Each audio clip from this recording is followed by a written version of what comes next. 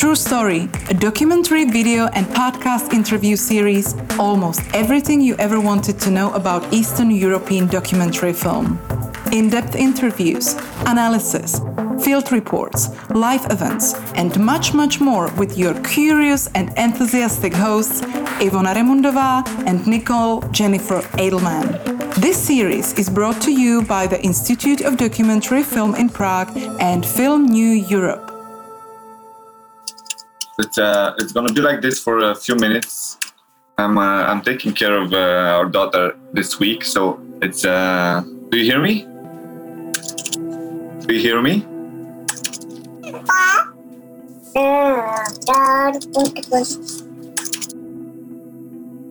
Welcome, dear friends. This is True Story interview series about filmmakers, documentary filmmakers from Eastern Europe, the most talented documentary filmmakers who are just finishing their movies. And I would like to welcome here or there on Zoom with me Radu Ciorniciuc, who is a journalist and a filmmaker from Bucharest. Hi, and thank you for inviting me here. We are here to talk together about your last film, Acasa, My Home. Could you please describe the film in your words for us? It's a film about a family that lived in the wilderness in a very special abandoned place close to the city center of Bucharest. And they've been living there for 20 years, quite isolated until they had to move and adapt to a life in the big city. The film follows them for 4 years during this very dramatic journey that the family of 11 members had to take. And it's an observational documentary, and it's a very, in many ways, a very intimate story into a life of a family that's passing through a very complicated period of its life. Radu Ciorniciuc is a Romanian journalist and investigative reporter who focuses mainly on human rights, animal welfare, and the environment.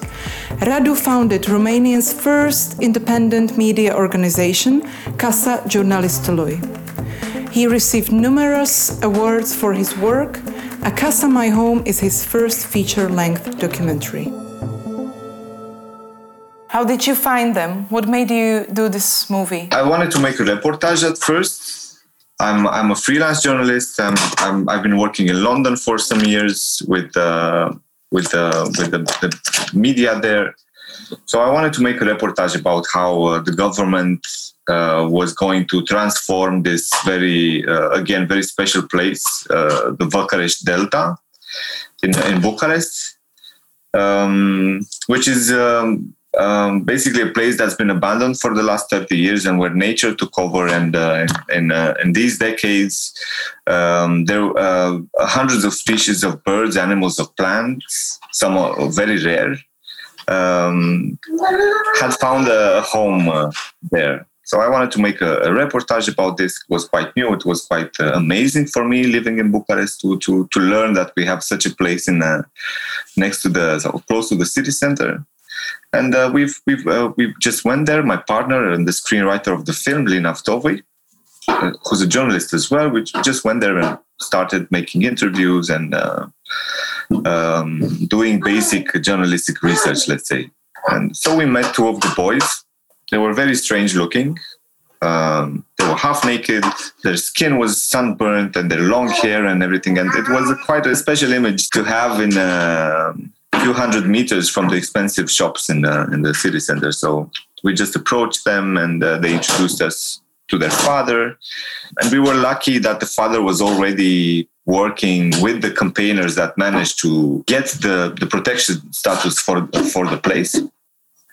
So Gica was the father of the family, was basically a fixer, or a guide to the researchers. He had this little play of his. He was used to, journalists that would come and for a day and have a little photo, have some photos, have a little video and a short interview, and he would show them around and play this Robinson Crusoe character, and he was making a little money out of this as well. So his job was to promote basically the area. Film New Europe is one of the top news publications for film professionals around the world, with news about 18 countries delivered to its audience daily. Join the network of Europe's most successful film professionals at www.filmneweurope.com.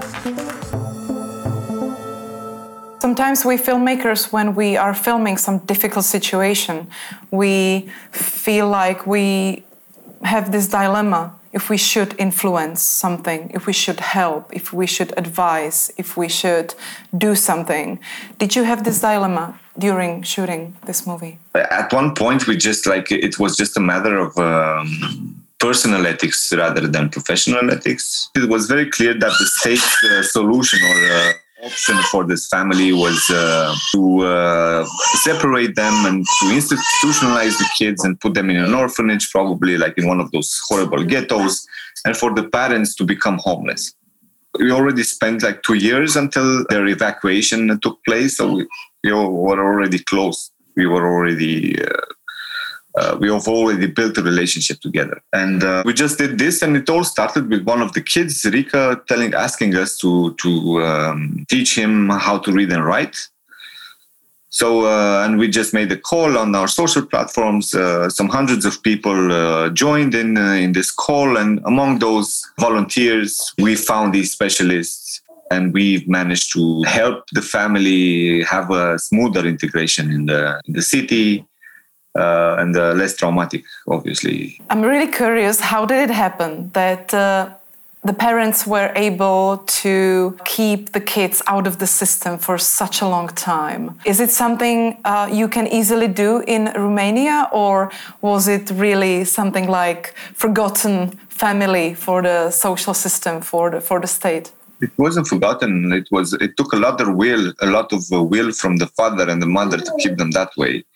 I mean, even the house, and this is something quite common because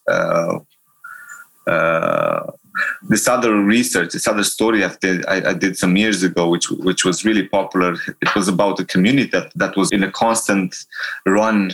Run from the authorities. So all of that, their habitual space was built around this fear. So they had escape routes, they had safe houses and so on. So it was the same with the Anaki family. They had a small hut very deep into the bushes. So every time when the social assistance came or police, the kids would be easily, hidden there. And also routes to escape and exit the Delta without being seen and so on.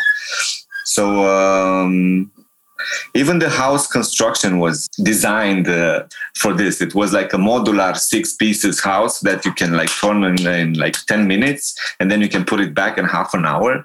Because when the police came, when the police came, they could easily tell them okay, there's no one. Okay, we just we're gonna move from here. Everything is fine and so on. So anyway, yeah, I guess nobody cared in a lot of ways because. Although, they had all these systems of escaping, they could have been easily taken away from there. So I guess it was also ignorance.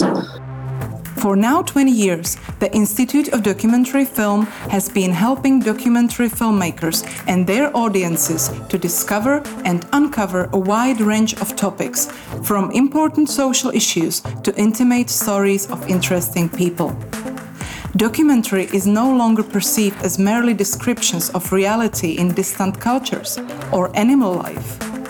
Documentary film has become a key catalyst of critical social change, reflecting human challenges and identifying laws or cultural rules that no longer apply, while deepening the artistic practice of filmmaking.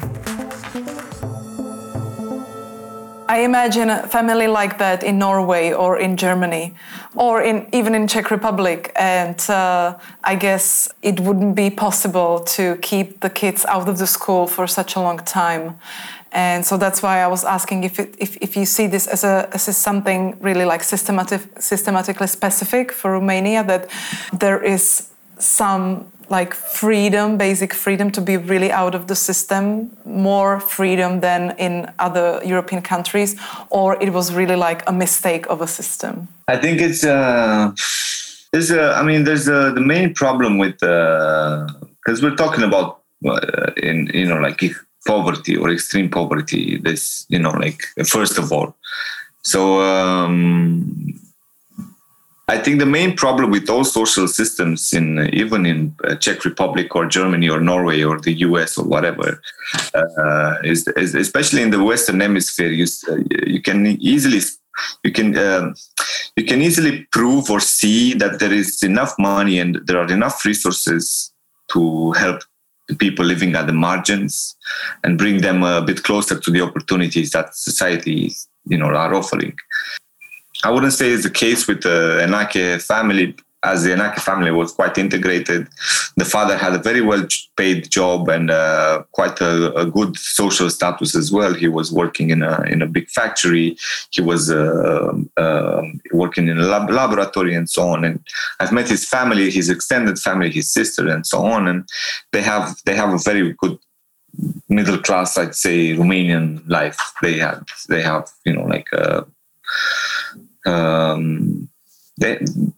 they're doing well in many ways. Yeah, I always saw him through this, try to see him through this, in this perspective. Yeah. Let's see the Enache's family now. Let's watch the trailer.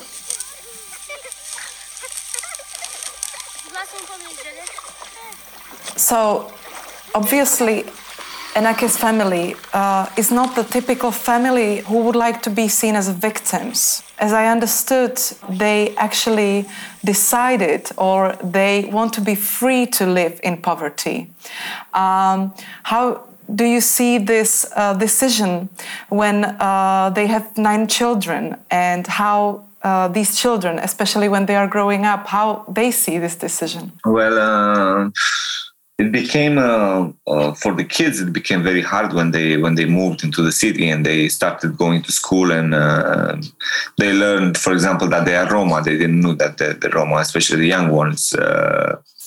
They learned that growing up in a place like the Delta, it's not can get you bullied, and so they stopped telling their colleagues that they lived in the Delta and that they come from the countryside now. And especially, the young ones were guided by their enthusiasm, by their curiosity. So it was quite easy for them. But for the teenagers, it was very, very hard. For Vali, for his brother Rick, it was very hard, as they understood that they're too old to have the same chances as their little brothers.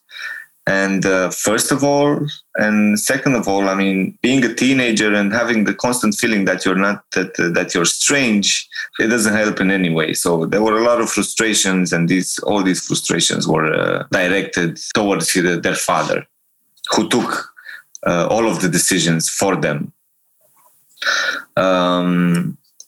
Your question was related if how they can you repeat, because I only got to answer the last part. The question was that they decided to live in poverty, like they wanted to be free to choose their life too. They didn't live in poverty. It was very funny when they, not in a very dramatic way, of course, but when they moved into the city, all these social assistants came to them and told them you need to be socially independent. You need to learn how to be socially independent. And suddenly Jika, the father, was in the room. I said, but I was already socially independent. I had everything I needed there. I had fish. I had I had little animals. I had a garden, vegetable garden. I had everything. And it was extreme poverty only when this family was seen from the outside. From the inside, they were never thinking that they're poor. And this conscience became,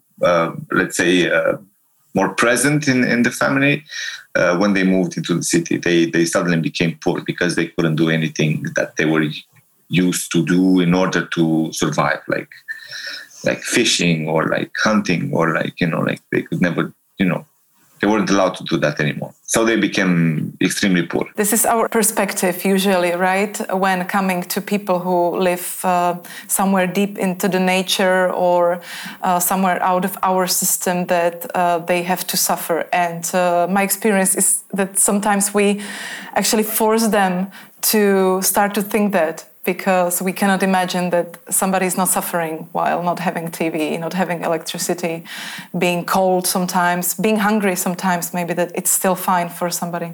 Things get a bit more complicated when you have when the kids enter this equation, and I mean even the most empathetic societies are sociopathic.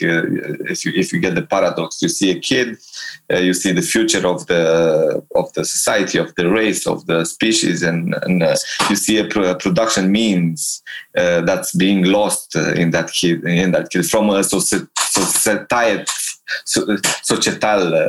point of view, right? So you don't want that kid to not, to be taken away from all the opportunities that you have to offer him in order for him to become productive for you. And so I know it's a bit pragmatic, but I'm trying to, to blend our empathy towards children living in rough conditions. It's quite. We're not thinking. We're not talking abstract here. Not going to a doctor ever. Not having access to running water or to hot water, toilet, and so on. These are like basic needs that you cannot refuse. To give or to a child. So this is why I say that when you have children in this equation of how you integrate people that don't want to be integrated, it becomes quite complicated, and it's not easy. It is really not easy. If you're thinking of your audience, of the audience of your film, is there anything you want people to understand from your film, or something you want them to think of? There are many things that, like, in 4 years, there's like, so many things happen, and I would like that the audience to watch this film, not necessarily because it tells a story about a family, but because the filmmakers did their best to tell the story from within the family. So, and this was a true privilege for us, having the access to see things from the characters' perspective, with all the honesty we were capable of. When I say all honesty, I say that we did our best not to impose our own sets of values and our own, ways of seeing lives. It's a film about the roots. For me, it's about the roots, and it's about going back to the roots. And it's a great problem of my generation, of our generation, is that we've been unrooted in so many ways, and it's the problem of each generation, actually. It's our responsibility to build our own roots when we're left without our original ones. Let's say it's part of growing up. It's part of becoming a complete human being. And for me, this film, and this personally and artistically, it's about this. It's about finding and building your own roots, and the importance of having those roots in order to be lucid, in order to emotionally, sane, and so on. This is not going to be a spoiler because it's not obvious from the movie what the Acasa family is doing now. I would say that the children are quite well integrated, given the circumstances. All of them are going to school. Some of them are in the 7th grade now. They're seen by doctors regularly. They work with volunteers every weekend for some years now. They're doing online classes, and they're quite, as I said, they're quite integrated. They have their own piece of land and a house. I was telling you about that book project we did. It also helped for us to gain to raise the money to buy them this place. So they have their own name on their piece of paper, which gave them a lot of dignity and also got them rid of their fear of being evacuated, and which was something that was part of their DNA for the last 20 years. So from that point on, they grew a lot as human beings. Unfortunately, I'm very sad to say that the father passed away 2 weeks ago, and everyone is in shock right now. So it's a very difficult time for the family right now. Where we can see the movie? We can see the film on HBO Go starting the 15th of October. So it's up there. And the film is still going strong in international festivals all over the world. And hopefully it's going to get to many people, and it's going to make them think of the things that we found very interesting and very valuable. And when we build this film. Radu, thank you very much for the interview. I hope we are all soon fine, as soon as we can. Big greetings from Prague to Bucharest, and thank you. Thank you for the film. Thank you so much for the patience as well. Thank you very much. Bye-bye.